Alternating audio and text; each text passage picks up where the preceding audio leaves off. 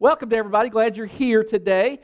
We've worked our way through to the sixth commandment today, and it's one that is kind of obvious. One would presume it's uncontroversial. We're going to dispel that notion rather quickly. So let's just talk about it. In the Hebrew language, it's two words. It is lo rashach. You say it with me, lo rashach. Yeah, say it like that in Hebrew. In English, it translates to you must not murder. Now, for most of us, I was talking to a guy outside a little while ago, and he said, I got this one down. And most of us don't, really even contemplate murder unless we're dropping our kid off at the school drop-off line. That kind of gets us going sometimes. Or if your kid's participating in a ball game and the referee makes a bad call, maybe you think about it there. I would say a church our size probably doesn't have more than 2 or 3 professional hitmen. So there's not a lot of this that goes on, we think. And so this one should be relatively uncontroversial. However, I'm going to try to stir it up a little bit, and I'm not really trying. It's just there are nuances to this that we probably need to discuss, and so let's do that. Now, the guy who was given the Ten Commandments, the guy named Moses, I'm assuming, and there's not scriptural about this, so I'm just kind of making some stuff up a little bit, but I think that when Moses got the Ten Commandments, when he's on Mount Sinai, I would suspect he read them over before he brought them down. I mean, that's a fair assumption, I think. And he would have gotten to this one, and I believe there would have been a pang of guilt because you shall not murder is something that Moses had done. He'd actually been a murderer. If you'll recall, now remember, Moses was Jewish, was a Hebrew, and yet he was adopted. He was put in a basket, and Pharaoh's daughter found him in the Nile, and she adopts him, and so he's raised by the Egyptians, but his blood is Hebrew. And so we find this in Exodus 2. In the course of time, Moses grew up, and then he went to see his own people, the Hebrews, the Jews, and watched them suffering under forced labor. He saw a Hebrew, one of his own people, being beaten by an Egyptian, and he looked all around, and when he didn't see anyone, he beat the Egyptian to death and hid his body in the sand. And this command is one that most everybody seems to agree on. In fact, most cultures have a rule against murdering someone. So today we're going to do a couple of things. Let's talk about what this commandment doesn't prohibit. Let's talk about what this commandment does prohibit. And then at the end, let's talk about how we live out this commandment. Because Jesus changes everything. And so at the end, we're going to look at how Jesus deals with this commandment. And it's different than kind of how other people had up until Jesus' time. Now, there's a huge difference between murder and killing. Thou shalt not kill is kind of how it was translated in the King James, but really the better word is murder. In fact, the Hebrew language had 8 different words. You understand languages have different words for different things. And so 8 different words for to kill or to murder someone. And so God chose this particular word because it literally means the intentional, unjust, predetermined taking of another person's life. It is a serious, serious thing that we're dealing with today. So, with that understanding, let's kind of dive into what it doesn't deal with, what this commandment isn't against. First, of about 4 things, it's not against self-defense or the defense of property. And let me show you what it says in Exodus 22. If a thief is caught breaking in and is struck so that he dies, the defender is not guilty of bloodshed. So you understand the context here. I'm asleep in my home, it's dark, somebody comes in, and then I have to defend my property. And in the defense of my property or the defense of my family, I might strike that person and kill them, then I'm not guilty. However, there is a caveat to this. I think it's really interesting. Even long ago, when we don't have police forces and military forces and that sort of thing, but there's a but to this law. If it happens after sunrise, then the person who sheds blood is guilty of bloodshed. Now, here's the notion around this. If you break into my home and it is dark and I can't see who you are, I might strike you and kill you, and then I am not guilty of murder.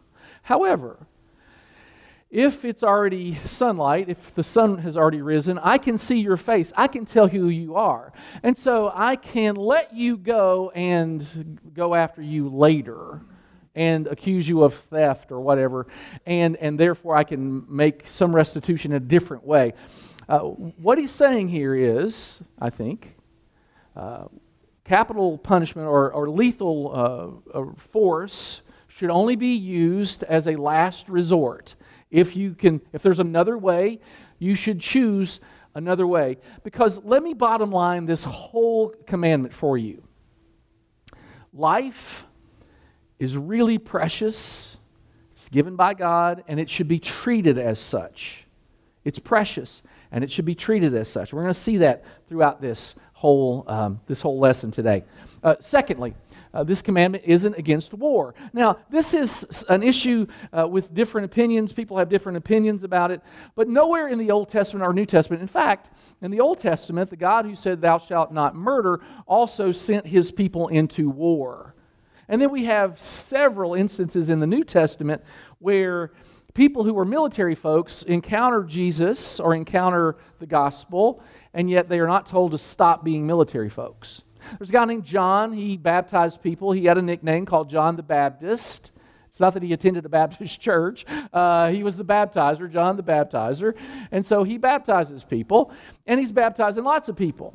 And one time he's baptizing some folks, and there are prostitutes being baptized, and he said, don't do that anymore. And then look at what it says here. Then some soldiers asked John the Baptist, "And what about us? What should we do?" And he replied, "Don't extort money, don't accuse people falsely, be content with your pay." What he doesn't say is stop being a soldier.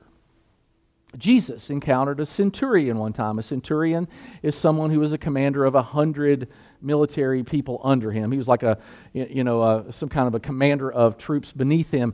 And Jesus didn't say to him, "You shouldn't be in the military." There's a guy in Acts named Cornelius, and it says that he was a soldier, and it also called him a God-fearer.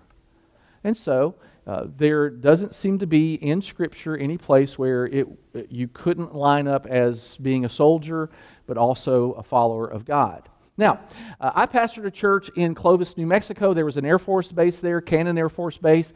And in my church there, we had several military folks, both men and women, who were in the Air Force. To a man or a woman, I never talked to any of them who were excited about the prospect of going to war. But to a man or a woman, I never met any of them who weren't willing to defend the country with lethal force if they needed to. They felt like a calling on their lives. Another thing this doesn't prohibit is capital punishment. Let me set up this text before I read it to you. Now, Jesus, and we're going to talk about Easter, it's kind of, the resurrection happens because Jesus was executed. And he was executed because somebody said he could be executed. The guy's name is Pilate. And so Pilate is in this dilemma. He encounters Jesus. They have a conversation. And in the conversation, it's really odd. Pilate, who is the judge, says to the accused, whose name is Jesus, "What did you do?" Which usually the prosecutor is the one that says, "This is what you do," or "This is what he did." And so he says to Jesus, "What did you do?" And Jesus, they have this interesting conversation, and Pilate says, "Don't you realize I can take your life or not?" And Jesus' response is, "You'd have no power if it were not given to you from above." Yes, you have the power to take my life, but it's because God gave it to you. You are in authority, and as an authority, you have this power. In Romans, it says the government is God's servant to do good. But if you do wrong, if you, an individual person, do wrong, be afraid, for he does not bear the sword for nothing. He is God's servant, an agent of wrath to bring punishment on the wrongdoer. And so, capital punishment is not prohibited in Scripture, as far as I can tell. One more. These are the hard ones, and then we'll talk about then it gets really harder after that. So it's great. Hunting is not prohibited in Scripture. All you hunters, good on you. Way to go. If you want to be a vegetarian, it's all good, but it's not commanded in Scripture. Look what it says. "All the animals of the earth, all the birds of the sky, all the small animals that scurry along the ground, all the fish in the sea, I have given them all to you for food." So live it up, have fun. Just as I have given you grain and vegetables. And so there's a difference between killing human life and killing animals for food. Not for sport particularly. I wouldn't think that would be godly, but certainly for food. I heard about a guy, he harvested a deer. If it was in Kentucky, you probably found it on the side of the road. But anyway, he harvested a deer. He took it to the processing plant. He got it back. They served it for dinner one night. But the kids didn't know what kind of meat it was. And so he and his wife had this talk, and they said, well, why don't we do that? Why don't we play a game with the kids, and let's see if they can figure it out. So evidently, they ate roadkill often.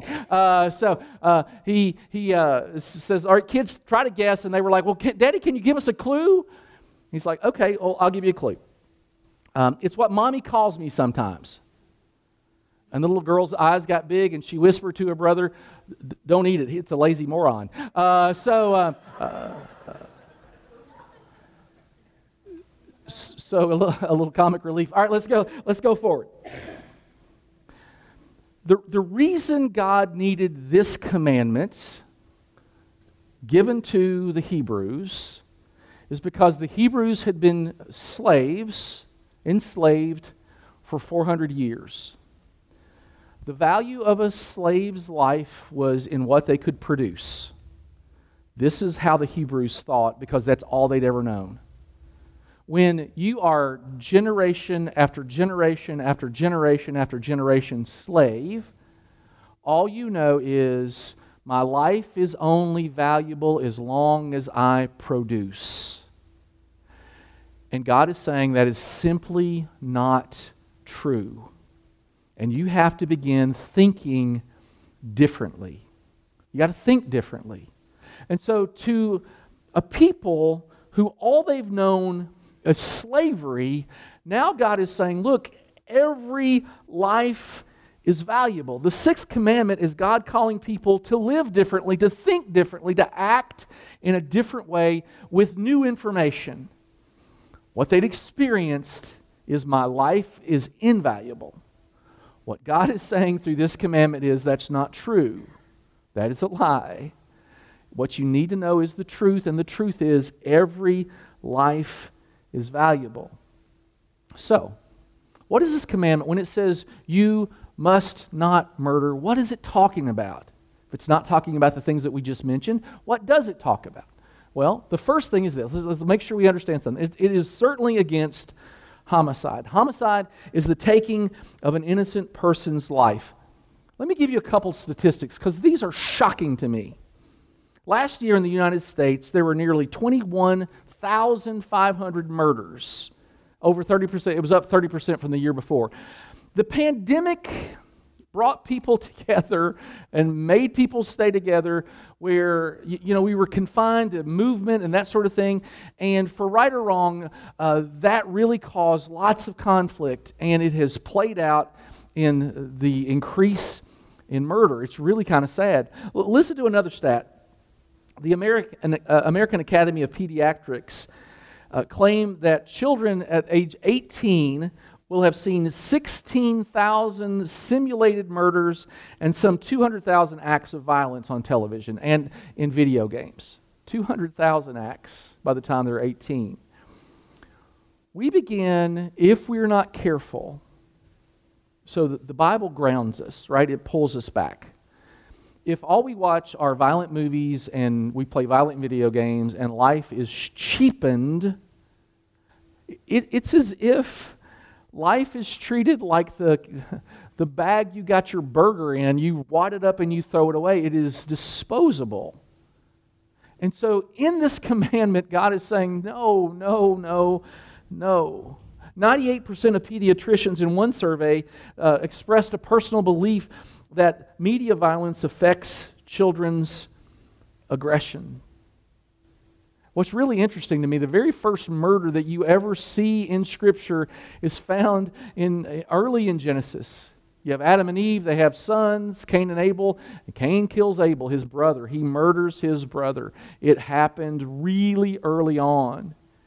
In Genesis 4, a guy kind of brags about somebody he killed. Lamech said to his wives, I've killed a man for wounding me, a young man for injuring me. There is some intent to how he expresses this. I killed a man. He wasn't just a man, he was a young man. That means Lamech is an old man. An old man want to brag about something. And so he's bragging to his wives that he was man enough to defend himself and to kill a young man. Even back in the day, this is thousands of years ago, there was disregard for life.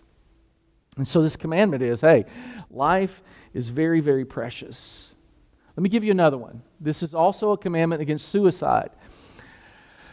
Time out just for a second. Suicide is a sin, but it is not an unforgivable sin. So just understand that. There is nothing like walking with a family through the loss of life when it is because of suicide. I've done it a few times. There are these inevitable questions. You as a dad or a mom or a brother or sister, you have these questions. Could I have done something? Could I have said something? Should I have done something? What could I have done? What could I have said? It is brutal for the family. People will say, well, it's my life. I can do with it what I wish. But the Bible says you're not your own. You were bought with a price. Therefore, honor God with your body.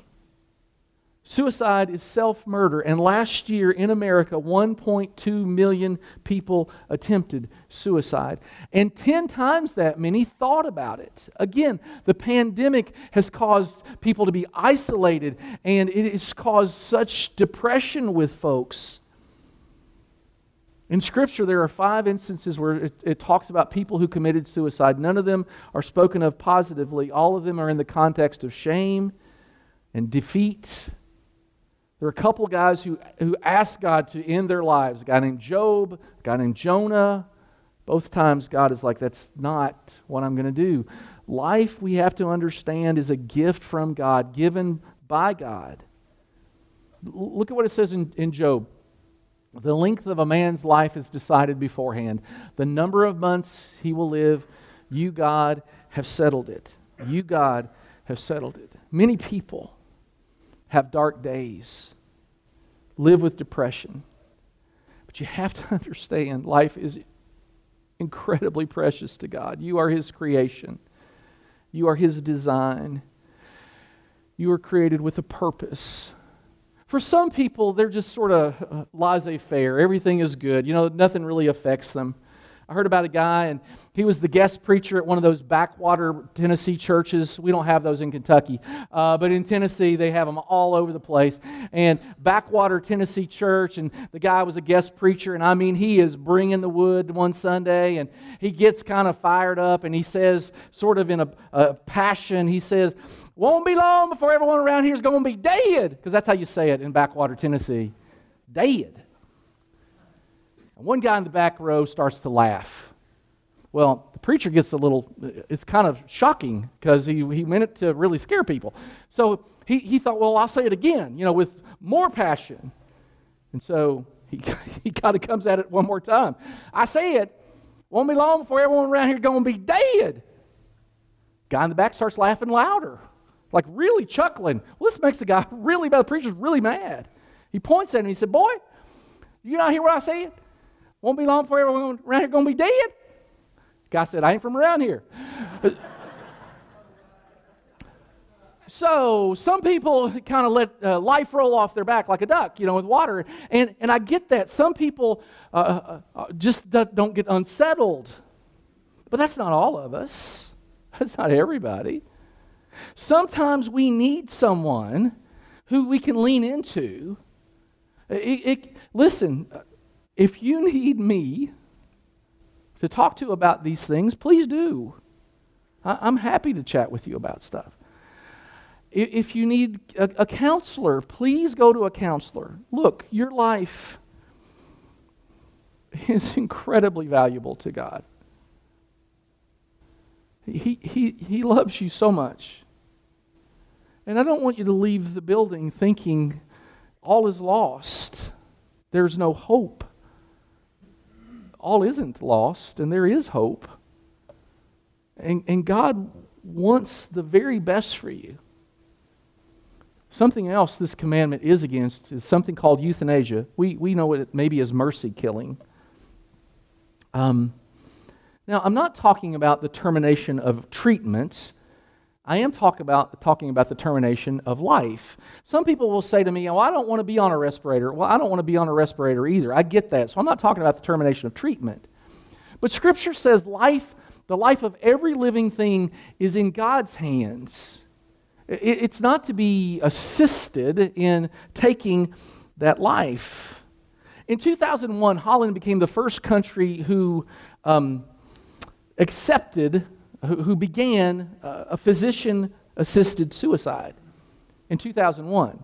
Now, in World War II, only a mere 60 or 70 years earlier, the Nazis had invaded Holland, the Netherlands, and they had asked those doctors to euthanize, to allow older people and disabled people to just die, to assist them in perishing. And in the 30s and 40s, the doctors in Holland said, "No, we won't do that. That is against our sacred oath to do no harm."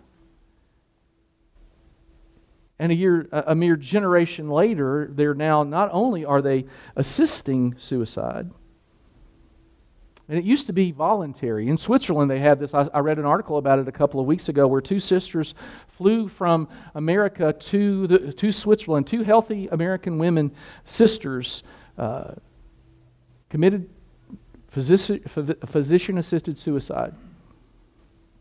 One has to wonder where they are mentally to do such things. We went from a generation in Holland, from this being a war crime to now being something that's considered mercy. And then folks who were concerned about it said, okay, well, what's going to happen is people who voluntarily say, I want to be assisted in my death, will eventually become somebody saying, well, I don't want to take care of this person anymore. And that's what has borne out in Holland. Folks who just no longer want to take care of someone because of their age or number of chromosomes, just choose to end their lives. Something else this is against is abortion. We act as if abortion is new. There's nothing new about it, honestly. It happened in the first century. There was a book of first century teachings. It's called the Didache. And in the Didache it says, do not murder a child by abortion or kill a newborn infant. It happened even in the first century. What would happen oftentimes is a family would have a child. Maybe the child had a deformity, or the child, a lot of times it was because the child was a girl and the family wanted boys because boys carried the name and carried the tradition and that kind of thing. And so if a family had a girl, most often it was a girl or a child with a deformity, they would take this child and simply leave it. They called it exposing it. They would leave it at the city dump. Now, one of two things happened. The child would perish, or there would be people who would come and get those girls and train them into prostitution at a very young age. And then Christians came along. And Christianity says every life is precious. And Christians began to go and save these infants, oftentimes little girls. And Christianity exploded because Christians took in little children, little babies who nobody else wanted to care for, who were being exposed to death, and they took them in and raised them up and taught them that Jesus loves them. David, maybe the most compelling argument against abortion is found in Psalm 139. You knit me together in my mother's womb. This is David talking about God. I praise you because I am fearfully and wonderfully made. And that applies to you and me. I took a walk yesterday, a hike. My oldest daughter turns 27 today, and so her birthday wish was a hike. Look at me, I'm old and fat. Hiking is really not, those things don't go together. My knees hurt, my back hurts. You want to know why you go on a hike with your 29-year-old daughter? Because she wants you to? It's because you love her. She's precious to us. If she had said, Daddy, I want to go skydiving, I'd have said no. But I'd have said, I think your mama will go. We do things because we love people. When he says, my frame was not hidden from you when I was made in the secret place, when I was woven together, your eyes saw my unformed body. And all the days ordained for me were written in your book before one of them came to be. There is a plan for each of our lives. We as human beings are uniquely created in God's image. Everything else God said, when God was creating, He said, let there be. It's like He spoke it into existence. It's almost like God had an Alexa. Alexa, let there be light. And there was light, or like He clapped on and clapped off and there was light. It's kind of how it worked. And everything God created, He spoke into existence. Let there be waters, and let there be the earth, and let there be the stars of the sky. Everything is let there be. He speaks it into existence until the creation of humanity. And this is when He says that. He said, then God said, let us make human beings in our image, to be like us. And then it says this, the Lord God formed the man from the dust of the ground and breathed into his nostrils the breath of life, and the man became a living being. We are special. I looked up the other day the most expensive paintings in the world. You'll know the first one. Do you want to take a guess? What's the most expensive painting in the world? Anybody? Mona Lisa. Yeah, Mona Lisa's number one. It's worth $860 million. $860 million. The second one was also by Da Vinci. Anybody want to guess? Any of you artsy people here? I know none of us. Okay, it's called Salvator Mundi. It's a picture of Christ. This one, not worth very much, only $450 million. Now, this third one is interesting to me. It's by an artist by the name of Jackson Pollock. The title is 17A. Very creative title. 17A. There it is. Would anybody want to venture a guess as to how much number 17A by Jackson Pollock is worth? Near 200 million. 200 million. This one, number 6, Violet, Green, and Red by Mark Rothko. That's the fourth most expensive painting in the world, worth a mere $186 million. Now, what makes it worth that much? I'm going to be honest. I'm not paying $186 million for this. I'm relatively certain I'm not paying $1.86 for this. I don't see it. I just don't get it. I mean, that other one at least had some, it was kind of crazy. I get Mona Lisa, I get it. I see that. It's like, well, it's not my thing, but it's like, okay, I can see at least it's a person. I don't see some of these. A painting isn't just paint and canvas. I can paint with paint and canvas. I can go to Home Depot. I'm not Home Depot. What's the other place? Hobby Lobby. Sorry. It's always on the mind. I'm always thinking Home Depot. I can go to Hobby Lobby. I can buy not today, of course. It's Sunday. But tomorrow, I can buy canvas and some paint. I can do that. But I'm telling you the truth. If I do it, it's not worth this $186 million. By the way, this is shocking to me. Shocking is that my favorite painting didn't make the top 5. Dogs Playing Poker. Not in the top 5. Who knows? Here's the truth. Something is valuable because of whose fingerprints are on it. The one painting it is it's not the paint or the canvas or the watercolor or the pencil. It is the hand of the artist that gives it worth. And it's also not what I would pay for it, it's what somebody would pay for it. I love those pawn shows. I love them. Somebody will bring something in, they'll have it in velvet. They'll bring it in. They'll lay it down like it's, ta-da. And the guy behind the counter will say, well, what do you think that's worth? Well, it's a clicker. Got to be worth $200 or $300. He'll say, yeah, I'll give you $1.95. It's never worth what they think, hardly ever. Daddy used to say, when I would say, hey, Daddy, how much is that car worth? And Daddy would say, it's worth what somebody will pay for it. A value is given by whose fingerprints are on it and what somebody will pay for it.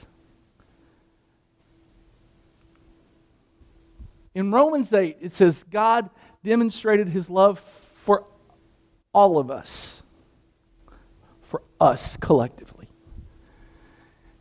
And while we were still sinners, while we were still canvas and paint, Christ died for us. Whenever we question our value and our worth, we have to remember Christ died for us. And then now Jesus, he takes it to a whole nother level. Let me show you. Jesus said, you've heard that our ancestors were told you must not murder. If you commit murder, you're subject to judgment. But I say, it gets better. It's worse. It's harder. If you are even angry with someone, you are subject to judgment. If you call someone an idiot, come on, Jesus, you are in danger of being brought before the court. And if you curse someone, you are in danger of the fires of hell. Jesus says, it's not so much what you do, it's what you think. One of my favorite quotes is by Clarence DeRoe, who said, I haven't killed anybody, but I've read a whole lot of obituaries with glee. I think a lot of us understand that particular sentiment. The commandment to not murder is to proactively honor life. Jesus tells stories around this all the time. He tells this one about a good Samaritan. You all know that story. There was a guy, and he was traveling from point A to point B, and it was a dangerous path, a dangerous route, and on that route there was a robber. And the robber, he mugs him, and he leaves him for dead, takes his stuff, leaves him for dead. And then, as the story goes, Jesus says, hey, there's a couple of religious guys, and they both sort of ignore the dude who might or might not be dead on the side of the road. They just ignore him. They go around him.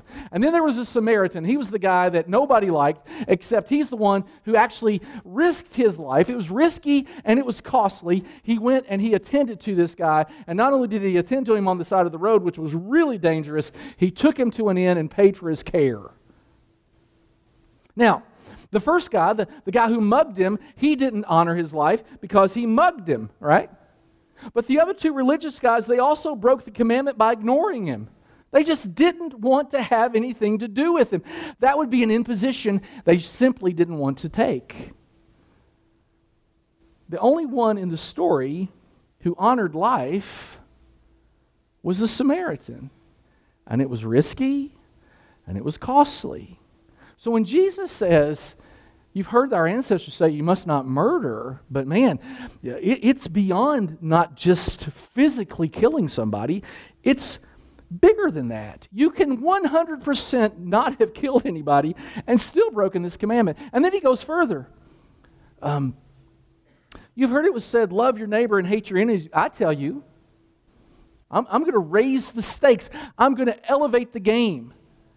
But I tell you, love your enemies, pray for those who persecute you, that you may be children of your Father in heaven. He causes the sun to rise on the evil and the good and sends the rain on the righteous and the unrighteous. We live in a society that talks about tolerance. Tolerance is a weak virtue. It's weak.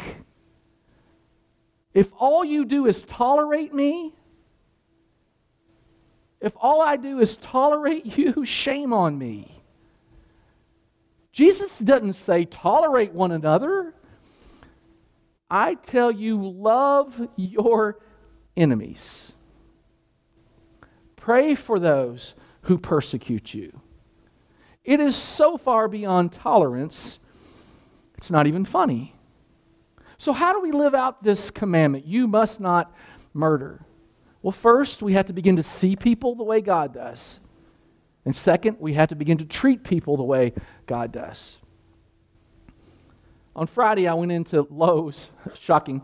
I had to get some mulch. And I wore my sweatshirt that I wear often when I'm working, and it's kind of red in the middle, and it has sleeves that are maroon. And so the people at Lowe's who work there, they wear a red vest.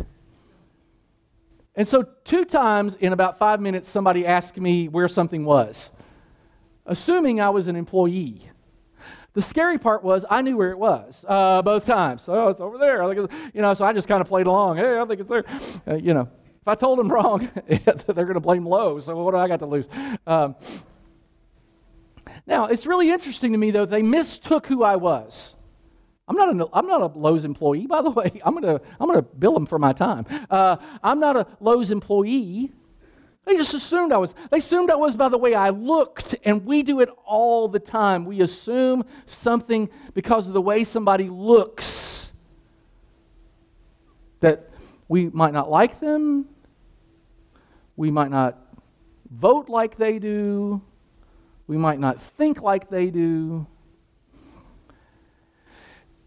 Jesus, when he says love your enemies, doesn't say unless they, are Republicans, or unless they're Democrats, or unless they're independents, or unless they think differently than I do, or unless they pull for a different team than I do, or unless they aren't the same color that I am. When I was a kid, I learned a song in Sunday school. Jesus loves the little children. All the children of the world. Red and yellow, black and white. They are precious in His sight. But it's not just the children that Jesus loves. So the question that we end with today is this: am I really seeing, can I really see, will I see and treat people the way God does? Because when the Bible says you must not murder, this is what He's asking you to do, to see people and to treat people the way He sees them, the way He treats them. Let's pray.